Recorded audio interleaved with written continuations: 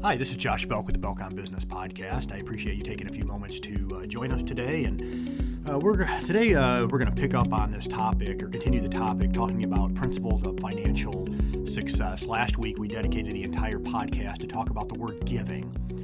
Today, we're going to move into an area that a lot of people don't want to talk about, but it's an area that I think probably more than any other area kind of really exposes weaknesses in a business or even personally. And that word is the word debt.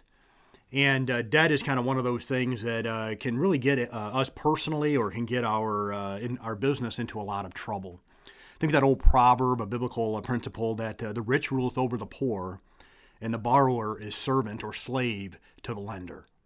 Debt, whether personally or whether in our business, puts us in a position of being essentially being a slave, of being kind of an employee. It puts us into a master-slave or an employer-employee type relationship when many times it's not necessary.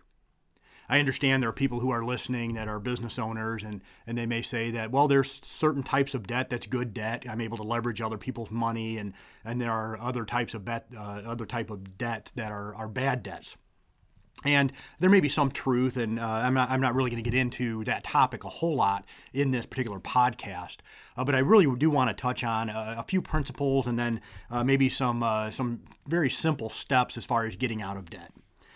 First of all, I think whether it's personally or especially in our businesses, we can take a look at, is my business over-leveraged? And so does the amount of debt that I have, is it causing my business trouble in one of a few different ways? And I'll talk about that. When we talk about over-leveraging, essentially what that means is we're borrowing from future cash flows to spend today. A business can become over-leveraged on a particular asset. Our business, we work very heavily with real estate investors. And we notice that sometimes they get themselves into a lot of trouble. And the same thing with an individual. They get themselves into a lot of trouble when they borrow too much against a particular asset. An individual can do so, say, against their home.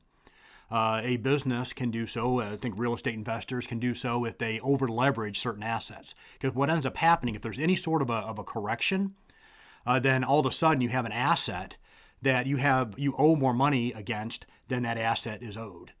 Than what that asset is worth. And so it really puts them into a position of trouble. And so then now they're making these payments out every month, and they cannot collect enough money in order to be able to cover those payments in the short to mid-term. And then furthermore, if there ends up being a vacancy issue, whatever the case may be, it can create additional complications. If you end up with a lot of debt, some things you may end up having to do. You may end up having to sell some of your interest in the business. So you end up either selling stock or your membership interest in the business. You have to give some of that away in exchange for additional capital to keep your business above water. We've seen sometimes business owners, they go out and they take a line of credit to pay for today's debt, and then they never get to the business to where it's cash flowing enough to be able to pay that debt, so then they end up pursuing further debt, and they end up kind of going down this downward spiral to the point to where their business is no longer viable. So either they, number one, have to sell off a portion of their business. Number two, they end up having to seek more debt or continue to refinance existing debt to try to pull more collateral out of a particular asset. Or they end up having to get to the point of they have to start, and I'll kind of use a term here, they start to have to sell their golden eggs.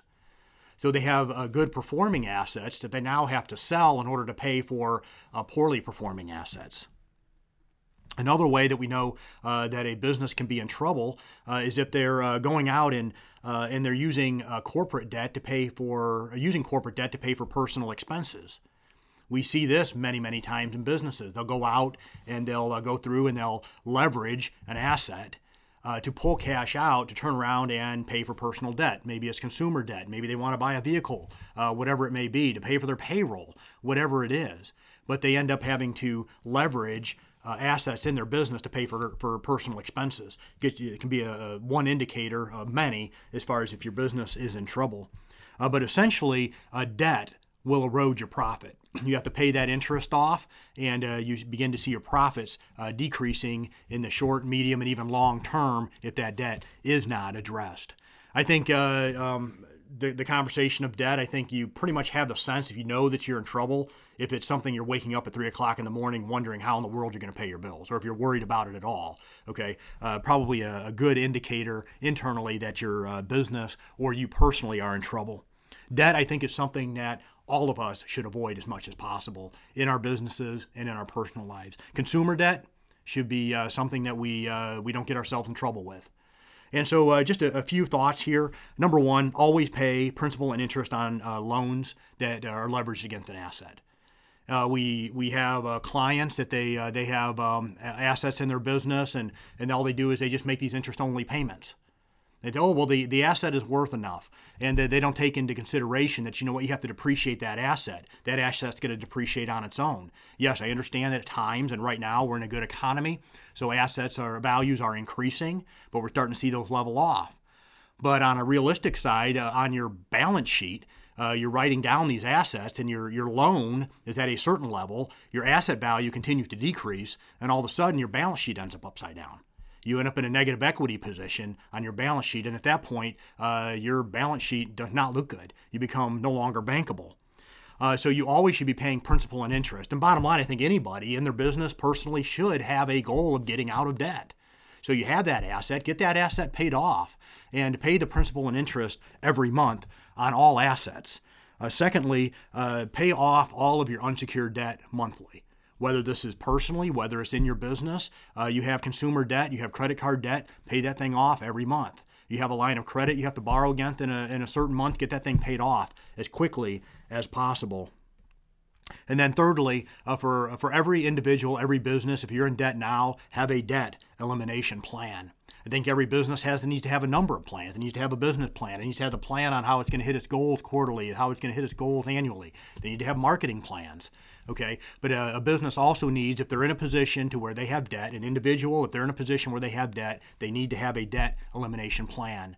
Looking at number one, where are we at now? Just taking a realistic view. This is the debt. This is the position I'm in at. This is the position I find myself at right now. Nothing to be ashamed of. It's just simply maybe you've made poor past decisions. I've been in this boat too. Made poor past decisions for whatever reason.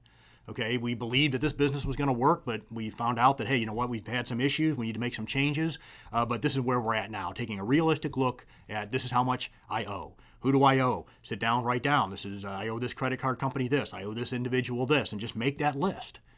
Okay, and just take a realistic view of this is where I'm at now, and then have a plan as far as to pay it off. Dave Ramsey has the debt snowball method. You kind of go through the smallest balance, pay that off first, then take that payment and against the next largest debt and so forth. That's one way of going about doing it.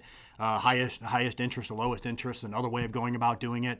But whatever that plan is, have that plan and stick to it. And I think maybe most importantly, once you've identified where you're at, you've come up with a plan, is lastly to have an accountability partner. I think we all need an accountability partners in every aspect of our lives.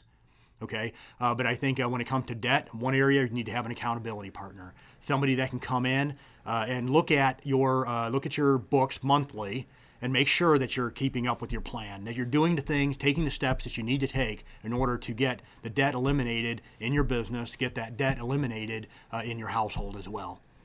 So not a fun topic necessarily to talk about, but I hope that maybe just a few ideas, maybe one particular takeaway that you can take with you and put and implement into your personal life or into your business life starting today. This is Josh Belk with the Belk on Business Podcast. If this podcast brought you value, I hope you consider subscribing. Have a wonderful day.